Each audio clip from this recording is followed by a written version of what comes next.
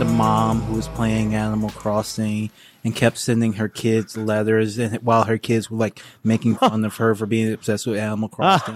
And then she died, and they all logged in and found the letters in the mailbox. Just the most, like, is that the game that people have been looking forward to? Yeah, I guess so. People like to feel connected to something. Like if it's a little town that you kind of grow and build. I mean, it is cute. Like I don't need to have. I was just saying this earlier today. Like, I don't need to have debt in like a video game. Like, it's enough already.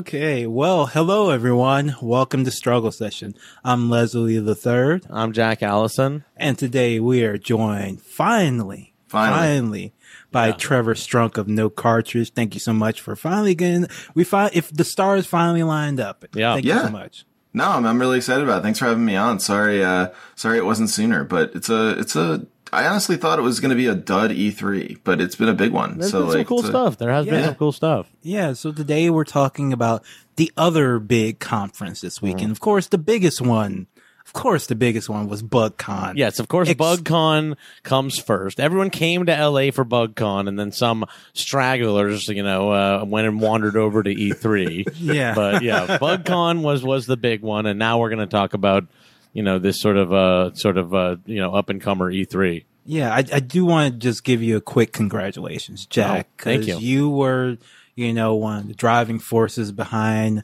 BugCon. Of course, our bug is an awesome bug, but he couldn't do it without his disciples. It's true. Well, the cult, has evolved from a cult into a corporation, and so it's just as culty. But now it's a business, and so you can get company debt and stuff like that, and that allows you to do something like BugCon. So there's a bright future for BugCon, and in fact, I'd like to say right now that, at BugCon 2020, tentatively based on Leslie's availability, we'll have a struggle session show out there.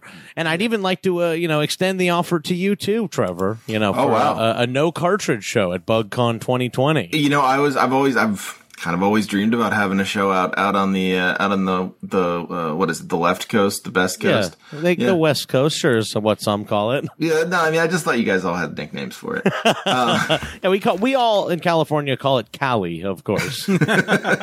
It's embarrassing because in Philadelphia, most of us call it Philly, which is, I mean, maybe Philadelphia people will yell at me for that. I don't know, but no, yeah, I would love that. Absolutely. I mean, it's a dream of mine to play at BugCon.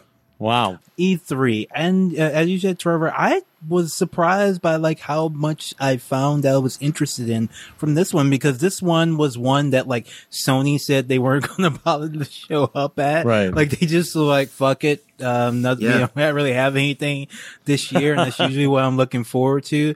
We of course have, what's looming over this E3 is this will be the last one of the current gen, because the new systems will be coming out next year from both Sony and Xbox. So like, this is kind of like like a sitting duck year of games. But as longtime gamers know, that's sometimes when you get the best games. That's when we got God of War 2. And Final Fantasy 12. That's when we got The Last of Us. Really, it was kind of one of those sitting duck games when the systems have been pushed to their final limits, and you can finally make some really interesting, groundbreaking games that run at really low frame rates. Yeah, it's not like, in the old days, I remember looking at old like Nintendo Powers, and they'd be talking about like the Super Nintendo coming out, and there'd be like just these like, maybe like a year and a half, 2 years into the Super Nintendo, and there'd just be these old weird NES games coming out. Like I remember Mega Man 5, I think, was like a weird tweener. It didn't quite make a Super Nintendo release, but it came out like, one of the last few games that came out for the NES.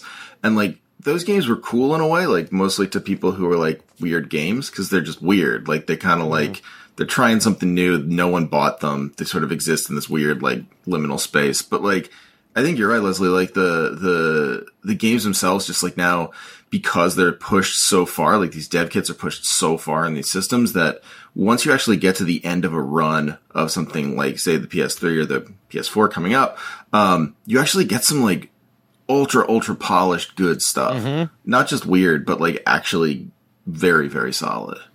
Right. It's the Final Fantasy VI, Final Fantasy IX theorem of like, these are the ones where they were pushing, the technology to its fullest. I think I maybe rep Final Fantasy IX for that very reason.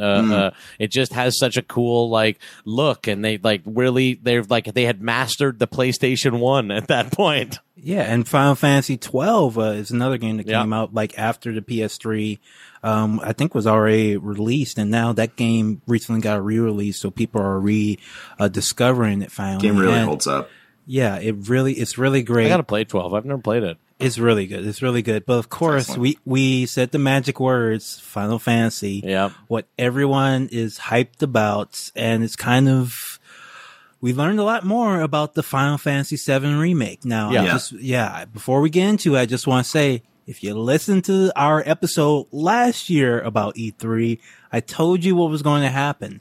This is not the Final Fantasy you grew up with. This is a brand new game with the characters. It could probably better be described as like a skin on top of Final Fantasy 15. Final Fantasy 7 character. Not that that's necessarily a bad thing, but because of the style of, the original Final Fantasy VII. They actually said this, years ago when people were asking them to remake it, and they were like, fuck no, it would cost like $1 billion because of how big that game is. If we tried to put it into a fully realized 3D world, it would just be like the biggest game ever by a lot. But maybe it is going to be, because we learned that we saw a lot more of the gameplay, and it all took place in Midgard, which is the city that you first encounter, that you spend like the first 2 or 3 hours of Final Fantasy VII in. That's going to be the whole game when it comes out. That's going to be the whole chapter 1 that's going to take place on 2 Blu-ray discs of the Final Fantasy VII remake. That's just going to be the first like 2 hours of the game. And I told you so. Yeah, it's almost like this is kind of like the TV remake or something, because they're like doing it in this weird episode fashion. I guess I will say I was like not that.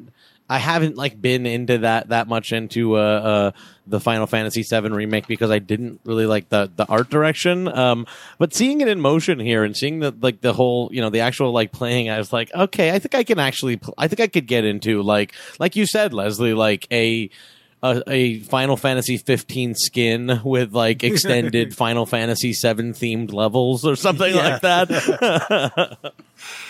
Yeah, I mean, it's weird to me, like, I'm slowly, so I had to go through 2 things with the Final Fantasy VII remake. The one was that, like, I wasn't super interested in the idea of a remake. Like, it didn't do anything for me. It's a seminal game for me. Like, it's one of the first, like, full RPGs I played through, that I can really remember. It's like an important game for me in a lot of ways, but like, I got in trouble with a friend about this, over on Patch Notes, the news podcast we're doing now, where like, I basically was like, I hope this game fixes the story, because the story is not very good.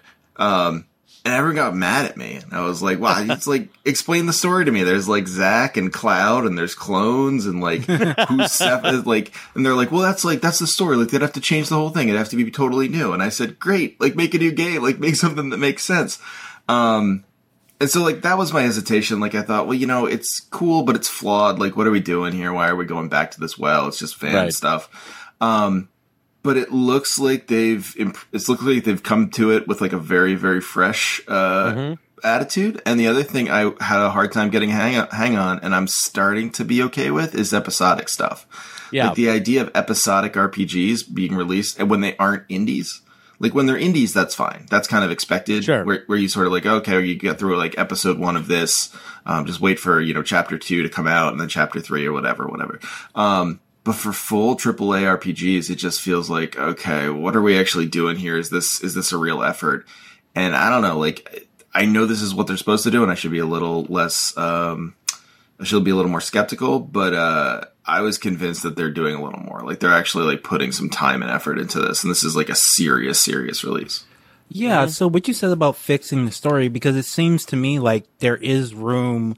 Like, if they can't put out like 20 releases of this, and they would have to in order to tell the whole story. But if they like rethink and condense Right. and kind of Yeah. streamline the story in a way that it would actually make sense across, 3 of this style of modern game, I think that wouldn't necessarily be a bad thing. I think that would actually be fine. Like, I know everybody wants to go to the Honeybee Inn, but maybe you don't have to. Maybe you don't have to in this game. Maybe you don't need all of everything you need. Now, I do feel like there's a danger that they're probably going to cut a character or two.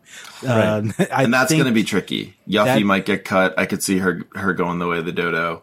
I could even see like Red 13 Yeah. getting Yeah. cut. Kate Sith is the traitor, so I don't know how you're going to cut him, but I don't know. It's tough. I could see anyone outside the core mechanic of like, Cloud, Tifa, Eris, Barrett, and I guess Sid. Outside of that core, I could see people dropping like flies. Which is why I almost feel like that's almost why I said this thing about it feeling like the TV adaptation, which is just like I think that like it seems like they're making it different enough that it will be easy, mentally to be like, well, this is a different telling of the story. You know what I mean? Like, if some of the characters are gone, if some things are restructured, I don't know. I guess I think that's more interesting than, just seeing the Final Fantasy story again, but with, hyper realistic characters, with good looking hair, the hair looking really, really good. And one thing I do have to say that really pisses me off, actually, the voice acting on Barrett. Like, my God, you had 15 years to realize that, the translation for Barrett was a little bit, over the top racist. And now you get the voice actor doing the most shitty, angry, growly black guy voice. Like, I will play this game 1000% in Japanese. I cannot stand that voice actor or what he's doing or been told to do. It is awful. He should be ashamed. The director should be ashamed. It's terrible. Is he black or is it, because I know this happens in like cartoons and stuff. Like, I'll find like black characters in the cartoons my daughter watches are just voiced by white people doing racist accents. Let's see. John Eric Bentley, name could go either way, is a black guy. A black guy. Okay, so that's, in the land of video games, they checked the one box. Yeah. John Eric, I'm so disappointed in you. He's done a lot of stuff. Oh, he's in Resident Evil Extinction. Yeah, Wow. That's very, like, I've seen his face before. He is I've definitely seen him in some stuff. Like, man. John Eric, sometimes the check isn't worth it, bro. I think what's weird to me about like, because I agree with what you're saying, Jack, and Leslie, about like the way that maybe this won't be like a 1-to-1 adaptation. Maybe people will be comfortable with that, but like, I think if that's the case, there's going to be some incredible backlash to this. I think so too. Like, did you guys see the thing where, on the 4chan V, video games page, they are using pixels to, measure Tifa's cup size to try and figure out, like, the circumference and, like, roundness of her breast so they could decide whether or not the SJWs got into it. Like, but I mean, that's typical, but I like that, but the game is going to be so much bigger than that. And I hope so. And I actually think that, there won't be a backlash if it's not a 1-to-1 adaptation, because I think Final Fantasy has entered that space where a lot of people talk about it and talk like, I would say 75% of the people who know how great Final Fantasy VII is have never actually played the game. They've just heard people talk about it constantly. And I actually even bet that people who even are big fans of it haven't played it in many, many years. Yeah. So like, I think people are going to be just really into like being able to play as Cloud and swing his sword. And that's like gets them 60% of the way to being happy with this game. I don't think a lot of people are going to be, sure, you'll see, the bad posts, from certain people, certain elements of fans about they cut this, they got rid of this, they skipped over that, they changed that. But ultimately, like, this is going to be a very polished, well-made game that people are probably going to love. Kind of like the Resident Evil 2 remake, which wasn't like a direct remake, but it looks fantastic and kept and updated all the aesthetics that people liked about the old one, and that's going to be enough. Yeah. No one complained about that one because like it did fine. It did what it needed to do, which is like not, completely do this thing that's 15 years old. Like most of so many of the original fans of Final Fantasy VII like don't play games anymore, are dead. Like that's how old the game is. Yeah, I actually think what you'll see is like. It really depends on whether the game is good or not. I think if the game kind of sucks, everyone will be like mad about every little thing with it. But if it's like pretty good, I think people will like it. I think that's really the secret, is that the Resident Evil 2 remake is like pretty good, like, and it's fun to play. I think that's right. I mean, that just makes sense. And like, it's hard to say that way because it's like, no one wants to just boil down the review to, is the game good or is the game not good? Especially with something that has like cultural cachet, but like, I mean, that's just, it is what it is. Like, I think it's what it is. Yeah. I think you're absolutely right. Like, if this game's good, people are just gonna lump it into their memories about the old game. If the game's bad, then it's gonna create like a whole thing for people. People are gonna be mad in a different way, I guess. They'll be mad at every single thing about it. We'll get the pixel by pixel measurements of Tifa's bra size. We'll get everything. All right. Well, let's talk about one thing that people were mad at that I was actually surprised by, and people might be surprised to know that I thought it was kind of cool.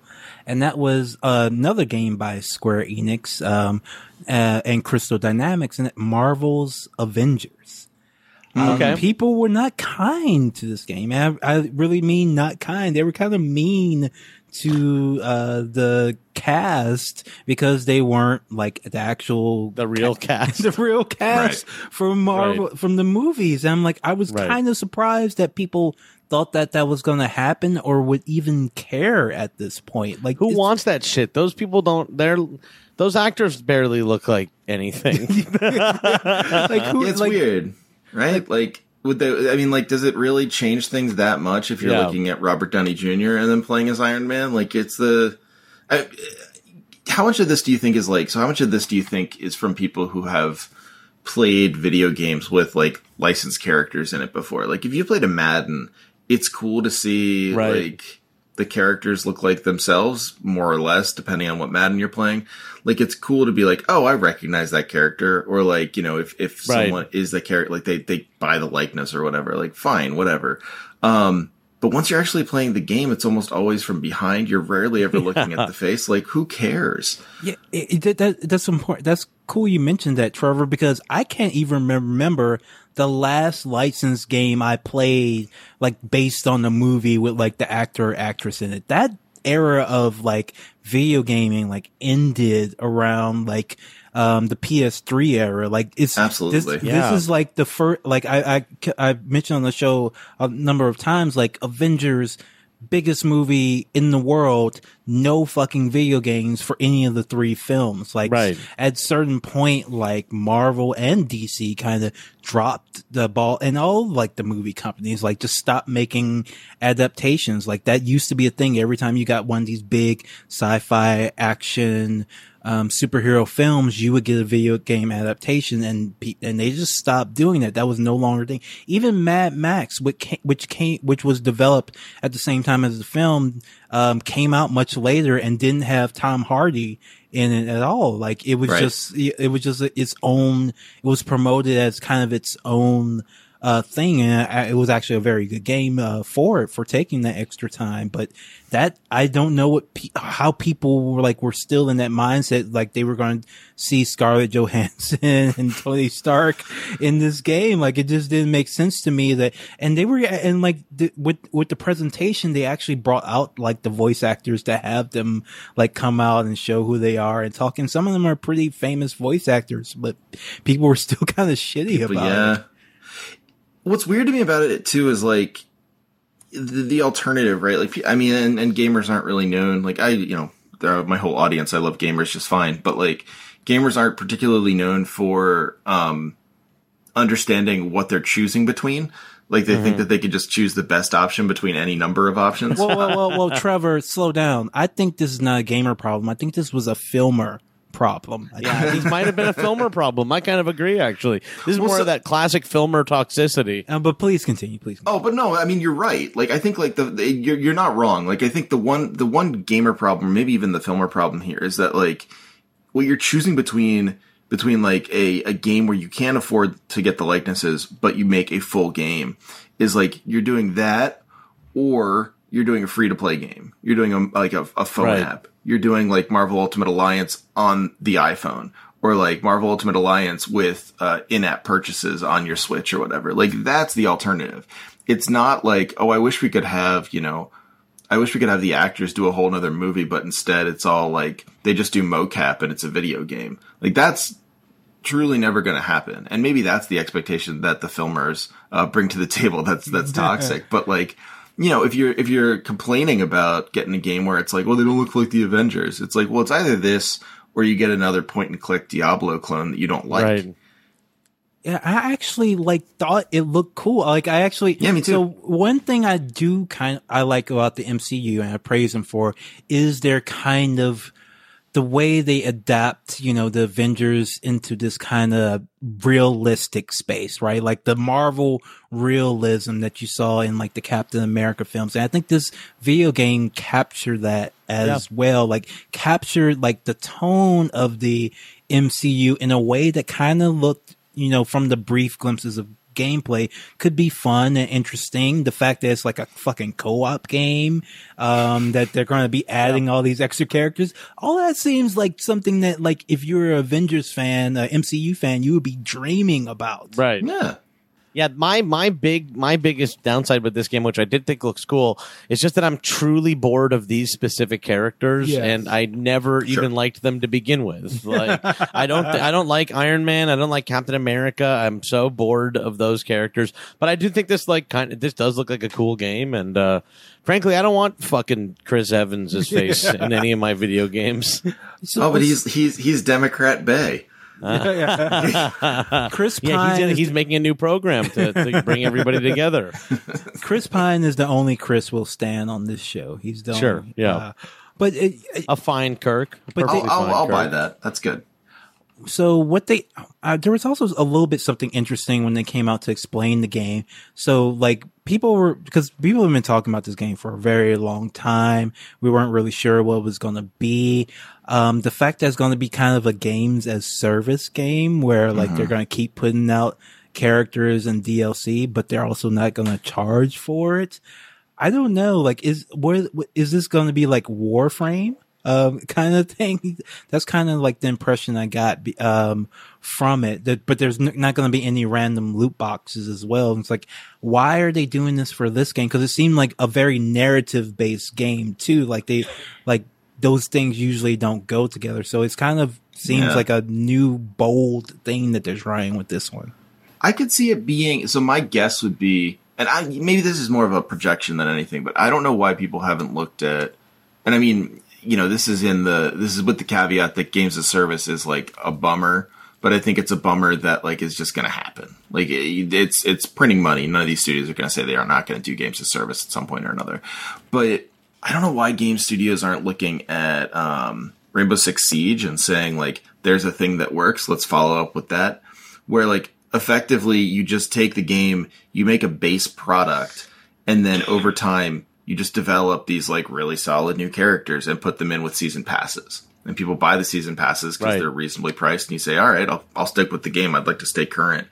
So my guess is it could be something where like there is a core narrative element, and then the characters that get added in as sort of like secondary parts. So, you know, like be cool. Maybe you could do it where like, okay, Iron Man and Cap are sending you out on a mission and you take a certain strike team and you can filter in people back and forth. Or maybe it's like the core Avengers make up most of the narrative and then you can kind of like pop in people in any given DLC. I want to say I don't think, because it definitely could be. I hope it's not loot crates, and I hope it's not like Warframe, because Warframe's like Warframe. Like it wouldn't work for an Avengers game, I don't think. I like Warframe, but I don't think that's clonable. So I'm hoping it's that. All right. So speaking of a game that will have a movie star in it, Cyberpunk 2077. One of the only movie stars. One of the only real movie stars we have left. One of the ones last. Tom Cruise, Keanu Reeves. Those are the movie stars we have left. I think Charlize Theron. Charlize, yeah, I could put Charlize up there. But there's only a few movie stars. It's true. And so they revealed during their new gameplay footage that Keanu will be playing a character in the game that you'll run across. Yeah. Not clear whether he is a romance option or not, but I feel like some people will be very Fingers angry crossed. if he's not. Pretty strong chance, I'd say. Yeah. Yeah, I am very excited for Cyberpunk 2077 because it's made by CD Projekt Red, who made The Witcher 2 and The Witcher 3, which might be the two best games of all time. It's the people from The Witcher making the Neuromancer video game. So, I mean, like, I'm pretty fucking excited for Cyberpunk. Sure.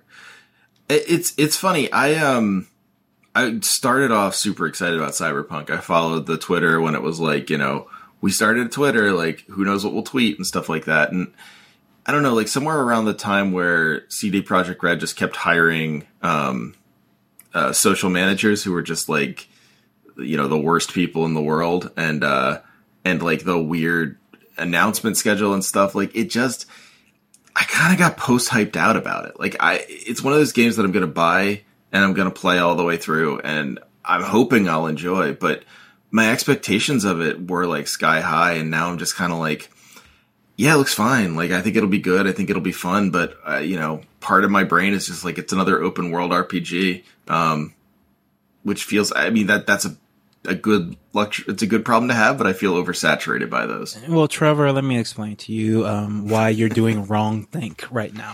Okay. What is great about The Witcher is not in any of the trailers. It's not in any of the hype. It's not in any of anything.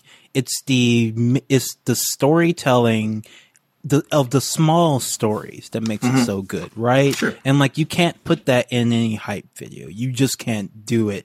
And so when I tell people like, this game is going to be fucking fantastic, it is, because they're going to have the same writers putting the same care into every character, every side mission, every story. And that's what's going to separate it from like every open world RPG that's ever has come out pretty much. Like,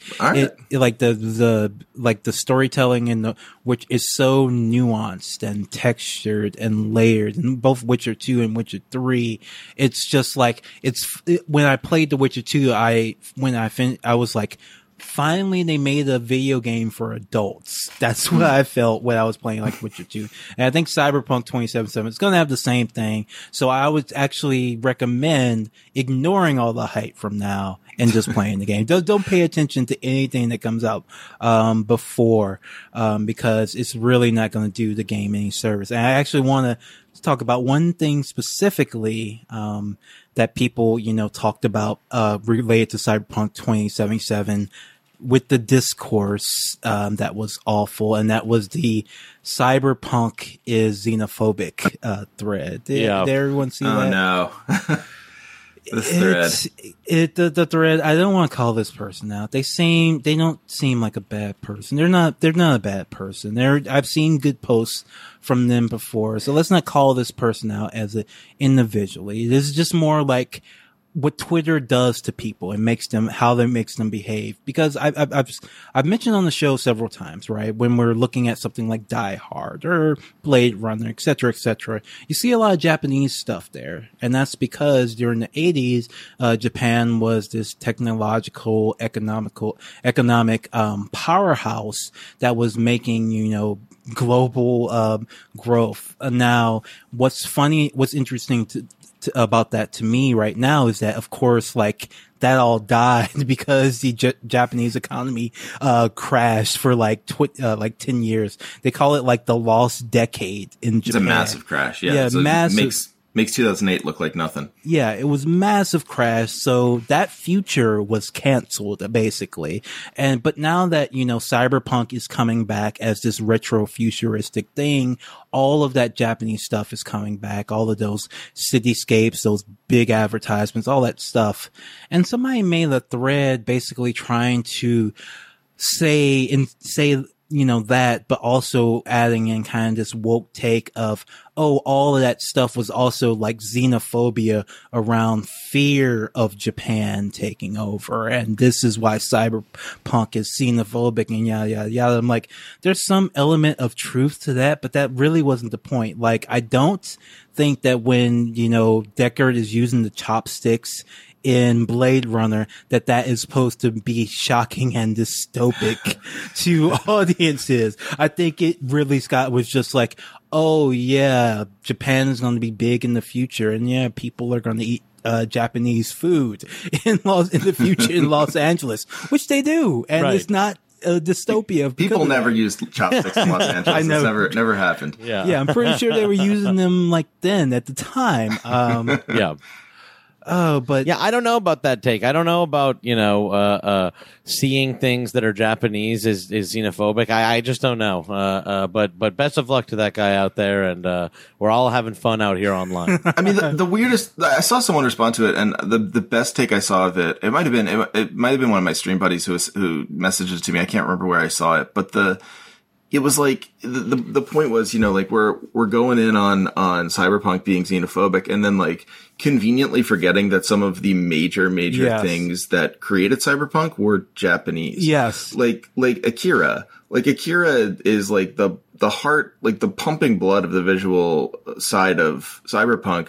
I mean, I don't know how you think about that without thinking about Akira, without thinking about some of those early, like, those 80s animes, those cityscapes. I mean, video games, anime, those all inform that. Bubblegum Crisis. Bubblegum Crisis is just Blade Runner. It's just Blade Runner. It's just Blade Runner, the anime. Of course, there's Ghost in the Shell, which took, like, there was a dialectic going on between, Japanese sci-fi and American sci-fi. And Absolutely. Both sides thought the future was going to be bad because it was going to be run by corporations, whether those corporations were Japanese corporations in America, or Japanese corporations in Japan running everything. That was not a good thing. No people on either side thought that was a bad thing.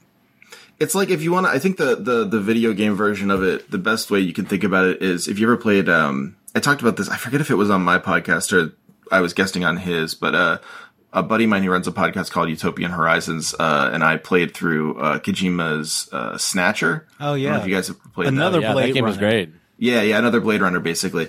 But it's amazing because Snatcher is just like, is Kojima being super concerned about corporations eroding people's humanity.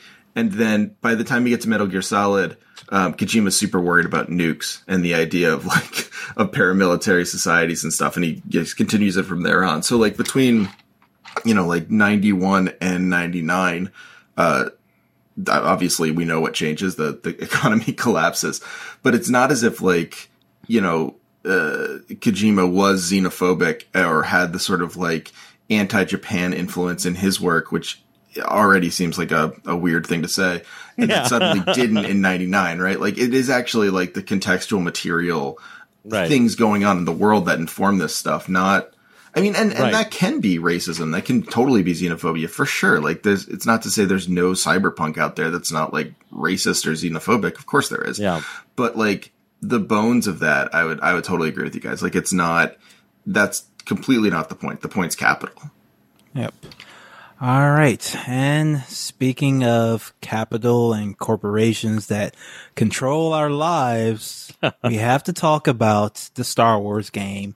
EA and Disney, two of the worst companies out there, have come together, put their billions and billions of dollars together to make the worst looking Jedi ever. Oh man. The Star game Wars looks Jedi. Cool. He does not look like a Jedi. Star Wars He Jedi wears like falling a over. little a jacket. What the fuck? He has a droid on his back. I don't know. He what's wears going- like a poncho. He's wearing like a. It's weird. I haven't seen anything from this. I I got to tell you, I try to, and I know this is not a struggle session position, and I should say, like, I love Star Wars. I loved the original trilogy. I watched all the prequels, you know, I watched Force Awakens, and I enjoyed Force Awakens. I even watched Solo with my brother-in-law and enjoyed watching Solo. Like, okay. I can get taken in by Star Wars. Be respectful, please. Be respectful. I mean, I'm not going to argue it's a good movie. Don't worry. I enjoyed my time in the movie theater. I'll say that. Yeah, I mean, I actually kind of generally feel the same way, and it's easier for me to get into that feeling when it is a video game. Like, I want to play this game. It looks like cool to me. It's a next gen, like, narrative Star Wars game. Yeah, but the discourse around Star Wars for me, like, I have to see The Last Jedi so I can make my opinion up about The Last Jedi, and then I can do the rest of it. But, like, honestly, just, like, watching people argue online about it has just totally soured me on Star Wars. Like, I feel bad. Like, I feel like I'm sort of like, and it's not saying that's so heartening to hear. Like, I'm glad, like, to hear. Jack, I'm glad I'm over Star Wars. Yes. Yeah. I think that's a healthy attitude, actually. I mean, it's never been like my heart and soul, but like it is a shame to lose like a hobby. But you're right. Well, I'm being done with Star Wars right after I finish reading the entire extended universe in publication order, where I'm at about 1996 right now. So as soon as I finish about like 60 books, I'm going to be done with Star Wars forever. You can finally put that down. I'll finally be done with it. I'll know what the true continuity was, and I can like close the book and then get into Star Trek, I guess. But this Jedi Fallen Order, like it didn't look like anything to me. Like, Jack, have you ever played the Jedi Knight games? Yeah, those games are cool, actually. I don't know. Like, comparing it to that, like, there's no comparison. The Jedi Knight games, like, just were so much fun, better. Even the ones that Sam Witwer starred in, the PS3 era Star Wars action games, like Force Unleashed. Yeah, Force Unleashed. Those were kind of cool. Yeah, even those I like better than what this game looks like now. It just doesn't. I don't know. It's just missing something. The aesthetic is very weird. I think I'm still going to play it. I don't know. Like, it's a lot of killing stormtroopers with lightsabers, and like I still can even get some enjoyment out of playing like Star Wars Battlefront, even though those like especially the newer ones are like very, very flawed games because like. Look, I guess I am simple a little bit, and I just like to see stormtroopers and shit. Like I like seeing them, and so I don't know. I think I will probably play this game. It's okay to like stormtroopers. Yeah. Thank you so much for that. That's a bold take. Frostbite. I think the problem is like Frostbite. It just doesn't like Star Wars is supposed to look dirty, and Frostbite looks so clean. So Frostbite is such a nightmare engine. Oh my word. Yeah. It does have a weird look to it. I can't deny that you're right about these things, but I also can't deny that when I watched this trailer, I felt joy and wanted to play it. It's the power of trailers. That's why E3 remains ascendant because it's true. Gaming studios basically, even when they decided to scale it back, were like, oh wait, we can just like put out these trailers and people get really excited about anything we say. Well, speaking of, this is probably the trailer that people got most excited about. I think it's the one of the games I wasn't expecting that I was most excited about, and that is Ghostwire Tokyo. That game looks fucking amazing. It does. Really everyone's favorite new developer too. What's her name? Ikumi Nakamura. Yeah, Ikumi Nakamura. Even though she's not a developer, she's a visual artist. She's I guess she's the director on this. I know before, on the Evil Within games, she did like the character designs. She did the settings in Bayonetta, which like, I don't know if you've played Bayonetta. Yeah. But like a lot of the settings, and obviously Bayonetta is the main, focus for most people, and she's a super interesting character. But, the settings in those games are brilliant. Like they're just they're very cool, very well done, very much like Devil May Cry, but with a flair that I think a lot of the sort of worst DMC games were missing. She has a hell of a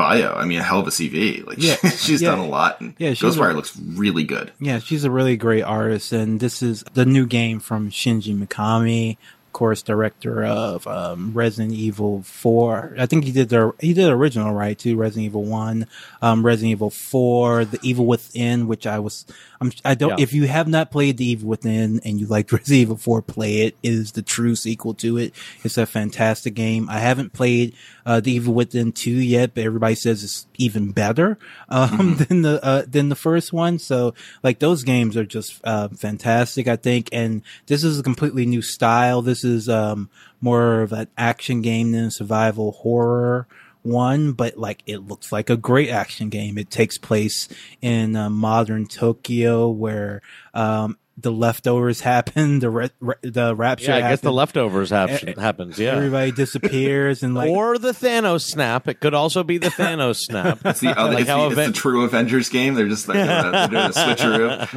Well, it is kind of a. I bet he was probably pissed when he watched Endgame and saw Hawkeye in Tokyo fighting. Like he was like, "Fuck, they stole my shit." It's gonna be so bad now. Yeah. But it's like you're playing like this guy with a bow and arrow who's going around fighting ghosts in Tokyo, and just it looks so beautiful. It looks beautiful. Yeah.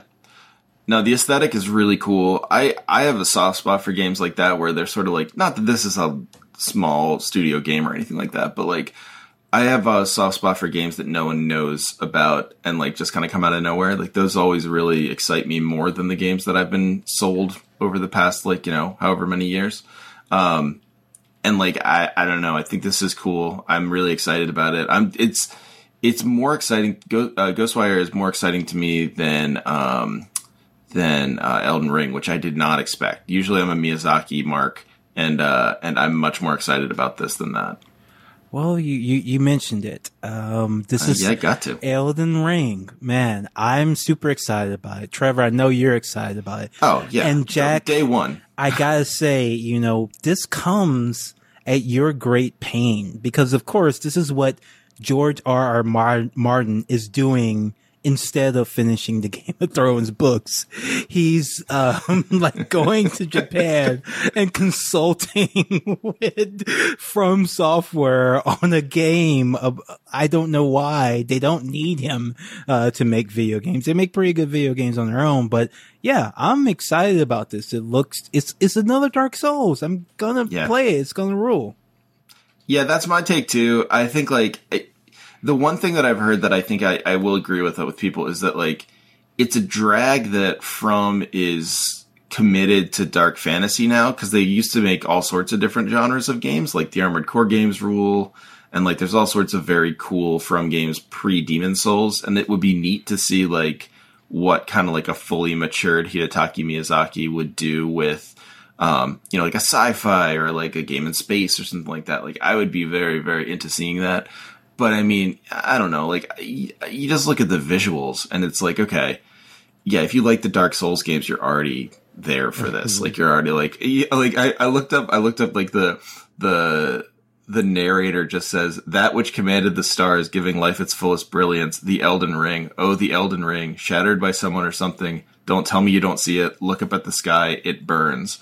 Which is like exactly the kind of like, tell me everything and tell me nothing thing that I always want from every Souls intro. It's like, all right, you're just going to sell me the same thing and I'm going to buy it and I'm going to love it. And it's going to be like my favorite game for a while. Like I'm here for it. I'm super excited. Jack, how does it feel that, our pleasure comes at your pain? I don't know. I was not able to get through enough of Sekiro. Leslie, I think I've admitted this to you before, but it's truly one of the most shameful things. And I still I feel so terribly about this, but I know from seeing his Twitch stream that John Lovett from Pod Save America got further into Sekiro than me. I know. And to be honest with you, Sekiro was hard enough for me, and I'm a little more of an easy gamer, than Leslie. This is a common, dispute that we have on the show. It's one of the things that we squabble about. But I'm more of an easy gamer. I'll tell you what, Sekiro was so hard for me that I stopped playing video games for months. It made me so down on myself. But look, Sekiro's hard, man. Don't beat yourself up. I thank you. I really do appreciate you saying that. It is harder than Souls 2. Yeah, I'll say that much. Yeah. I am really excited. I'm very excited for Elden Ring, and you're excited to get to the first 2 or 3 bosses, and then chill out. Look, there will be some there might be a more of an incentive for me to see a George R.R. Martin story finish. You know what I mean? That might be the carrot that finally gets me through this ordeal, to see the ending of a George R.R. Martin written piece that's not Wild Cards. Nobody say Wild Cards out there. John Lovett doesn't have that kind of passion. John Lovett, you can't feel that. I still have to go back sometime and get at least a little further than Lovett, because that still hangs with me every day. One of my buddies, his name's Creel. He has a really, really good YouTube channel at creeltube.com. And he does a lot of funny animation and video game reviews and stuff. And he's a big Souls head. We've talked about it a lot. And he's playing through Sekiro now, and he'll just DM me and he'll be like, "This is the worst game I've ever played. I hate this game. I hate it so much." And then he'll DM me a day later. He's like, I beat Lady Butterfly. The game is really good now. This is incredible." It's just this is super, of course, just immediate back and forth. And it's I get it. Sekiro was great because it was the first game I've streamed right when it came out, and played right when it came out in a long time. It was the first time I could say the podcast is successful enough. I need to play a game that people are expecting me to play right when it comes out. And that was a cool experience. And also just but I mean, it's Souls. I mean, that's Souls. It's the epitome of that kind of grind. So yeah, I think you're going to like Elden Ring for the time that Elden Ring gives you, that isn't just completely punishing. Trevor, have you played The Surge?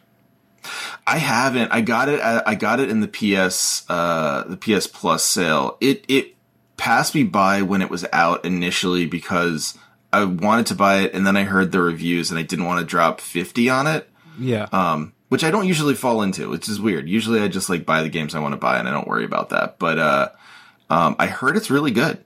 It is really, really good. I recommend it to all Souls fans and people who think the Souls games are a little bit too hard. It's a little bit on the easier side of Souls. And also, the villain is Elon Musk. Well, not necessarily the villain, but the guy who fucks up everything and creates all the crazy monsters, robots that go nuts and start killing people. It's Elon. It's just straight up Elon Musk. So it's a very the storytelling in the game is actually very good, and I think most leftists would enjoy it. Yeah, I'm amazed. I mean, part of the reason that I'm pretty sure I would like it, and why I'm going to come back to it and play it soon, is how much of a cult following it has. Souls likes, when they fail, usually just fall completely into darkness. No one thinks about them, no one cares about them. People are like, "Well, this wasn't Souls, I don't care." But I mean, there's a Purge 2 coming out. I still hear people talking about the Surge. There's a Purge TV show coming out. The Surge 2 is coming out, and I still hear people talking about the Surge. It's one of those games that actually hung around, which makes me think okay, people missed something the first time around, because I don't know, smart people like you, Leslie, are just saying yeah, leftists would like this game. This game is good. Mm-hmm. Enough that people are starting to pay attention again. Yeah. I'll ask you guys, what do you think about what do you think of Watch Dogs Brexit? You guys excited about Watch Dogs Brexit? I've never played a Watch Dogs. I haven't either. I'll cop to that. Yeah. I feel like Watch Dogs is just it exists only as a trailer that I see from E3. Every couple of years, I watch a 6 or 7 minute long thing about Watch Dogs and then move on with my life. I tried to play the first one. It's awful. It's not it's a very bad game. Second one, I watched my nephew play a little bit. It looked better, but like I'd rather just play Sleeping Dogs again because it still looked like more fun as far as a open world GTA clone goes. I don't know. They're trying to almost live up to the promise that they had of the first one, which is this, where you're in control of this. Like, so you get to change characters. Like, you get to recruit people, change characters for like this anarchist collective that's trying to take down the government. It seems like a cool concept, but the gameplay does matter. And with all the previous Watchdog games, the gameplay wasn't any good. So I'm very skeptical about this one. How are you going to trust Ubisoft? I mean, how can you possibly trust Ubisoft at this point? I mean, even the Assassin's Creed games where they deliberately try to make the gameplay a little bit better. Like I bought them and I still can't really get into them. I bought the last two Assassin's Creed and I know I'll never finish them because even the people who like them can't finish them because they're like 100 hours long. Yeah. People will rave about it and then be like, yeah, I got about halfway through them. Yeah. I think I'll be able to force my way through Far Cry 5, but it's a much worse game than gameplay wise in Far Cry 4. I actually like the story of Far Cry 5. That's the only reason I'm going to push my way through. A lot of people didn't really like it. I don't want to spoil it for you, but well, I mean, you know what? When you finish Far Cry 5, when you force your way through, I'd be interested to hear what you think of how. Oh, I've heard of the ending. I've heard of what happens at the ending. I think Far Cry 3 and 4 had pretty good dark ending. I kind of prefer the ending where the hero who has spent all the game murdering people ends up being a piece of shit, or the villain ends up being actually not that bad. I guess the problem with Far Cry 5 and what I'm interested in what you think about it is how they set up that family as just this really grim sort of picture of a certain kind of Americanism. And they really almost try both sidesism. But I feel like they get so close to wanting to say both sides. I don't even care about the dark ending. The lack of any sort of courage in that game was really a bummer. I think it's a nihilist ending is actually what it is. Those games are kind of nihilist in a way that I actually find unappealing, to be honest with you. I heard what the ending was and I was like, ugh, I don't know. All right. But no, I'm honestly interested because I wanted to like that game really badly. That game is a dark spot in my heart. I really wanted to like it. I got early access to it. I felt super special. And it didn't do it for me. Yeah, the gameplay is just not nearly as fun. There's no reason to stealth anything the previous ones. That was the whole fun was slowly taking down these bases, but there's no point in doing it in this game. It's just you can take on everything. It's just firepower. Yeah. Let's see what else people were interested in or into. What did you see? What about Gooigi? What about the famous new Gooigi? What is that? I've seen people talking about it, and in Luigi's Mansion 3, I guess there's a new version of Luigi that's made of green goo, and he's called Gooigi. Of all the fucking things.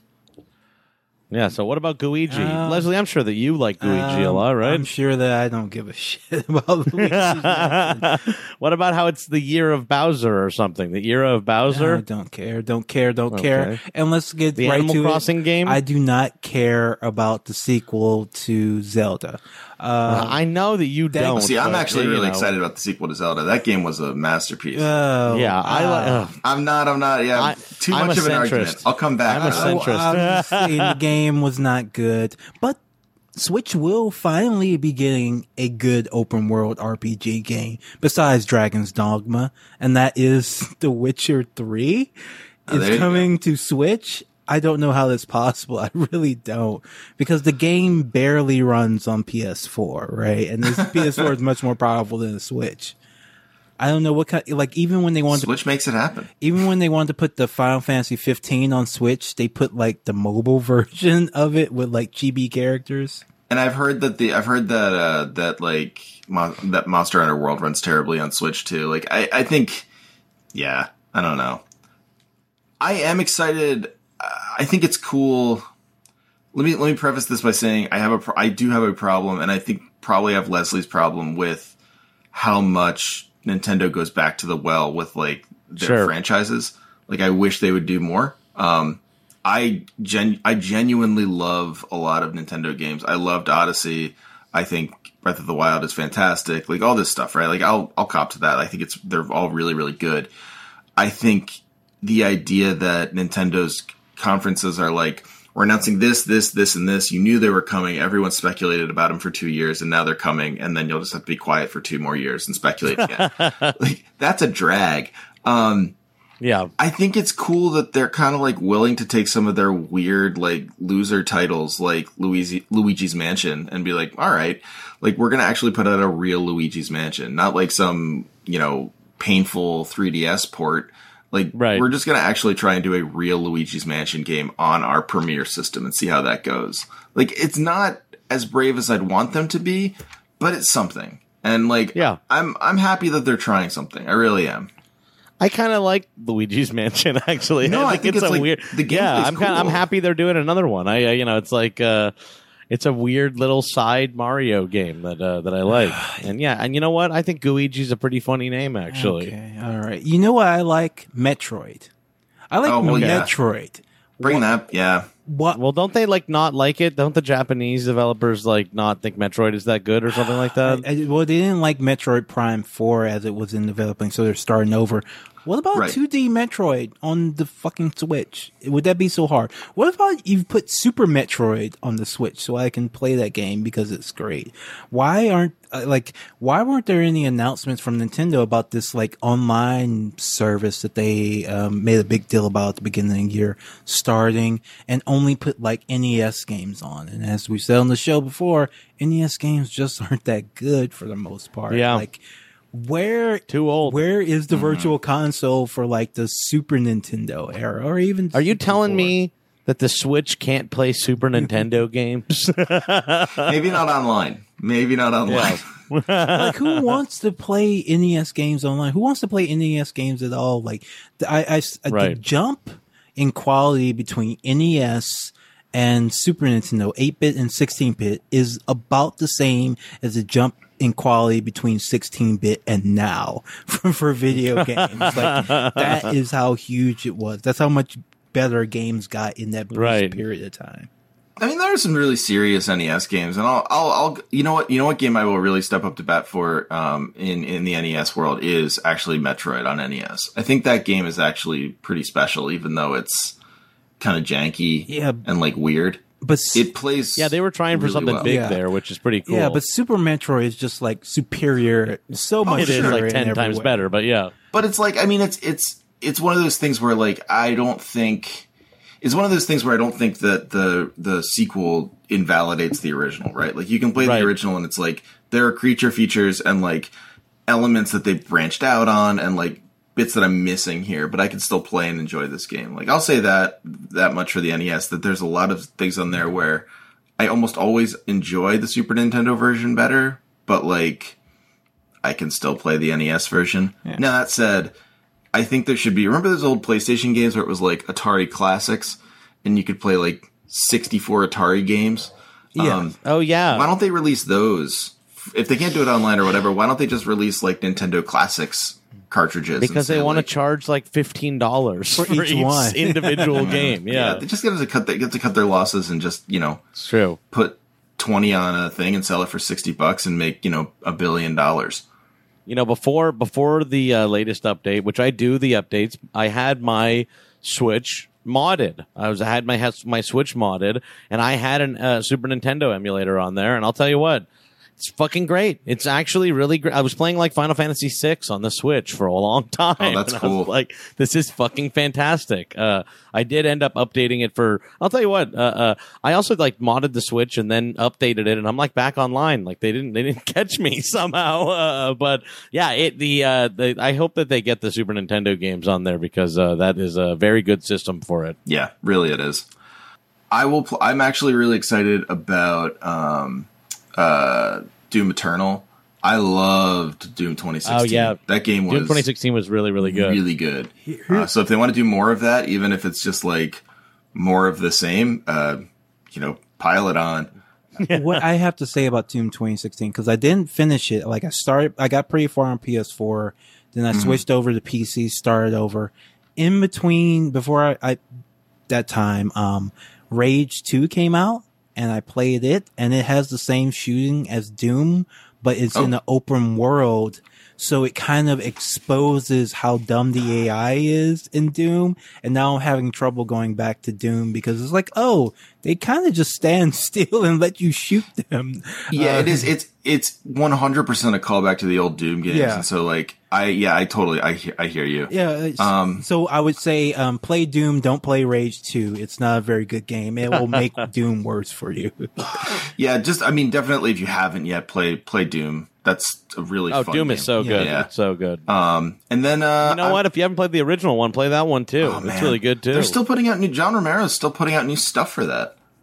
He still puts out mods WADs that you can basically patch into your Doom game that you can now get as freeware. It's amazing. I can't believe it. I will say the other thing I'm interested in, for sort of like, people who are on a more anime mindset. Grand Blue Fantasy Versus is getting talked about from Exceed is getting talked about. That E3, does look cool, and that looks pretty cool. That a Grand Blue sort of like anime fighter is something that I am very, very happy to try and play between Under Night installations and Judgment, Judge Eyes or Judgment. Is finally, I guess, getting released after all that weird stuff with the main actor getting arrested for cocaine and then getting kicked out of the game and stuff. Oh, like the Yakuza. It's like a Yakuza. Yeah, it's by the Yakuza people. You play like a private eye. But no, that looks like all the main ones we got. That seems like the stuff that I'm the most excited for, to be honest with you. Yeah. Yeah, I mean, honestly, though, that's a decent amount of video games to be excited about, frankly. Yeah. So this E3, it was pretty good, even without Sony being there. Yeah. All right. So Trevor, where can people find you? Well, people can find me at my tweet at Hagelbon, and then also at No Cartridge is the podcast account where sometimes I tweet and sometimes others tweet. I'm on Twitch, twitch.tv/No Cartridge. And of course, the main place people can find me is on iTunes or really anywhere. You can just Google it and you'll find a million places to listen to it. But of course, anywhere you get podcasts, I run the podcast, No Cartridge, NO space CARTRIDGE. Why did I forget how to spell that? Where basically every week I interview people about games and like what they like about them and what they think about them. Sometimes very, very up-to-date stuff. I talked to Jocelyn Monahan, a Riot employee during their walkout, and then sometimes just about stuff that's real old. The most recent one that it's up, I don't know if it'll be still the most recent when this comes out or not, but is the live show I did with Josh Sawyer, who's the narrative lead on Fallout New Vegas. Yeah. He's like the narrative lead at Obsidian. So we talked about Fallout 1 and this really, really old RPG called Darklands. And so like we just, it can run the gamut, but basically it's sort of like I bill it as sort of like a highbrow video game talk that can definitely fall into the lowbrow pretty quick. All right, cool. Well, everyone, thank you so much. Have a good one. Peace. Hey, thanks for having me. Yeah, thanks for coming on. Of course.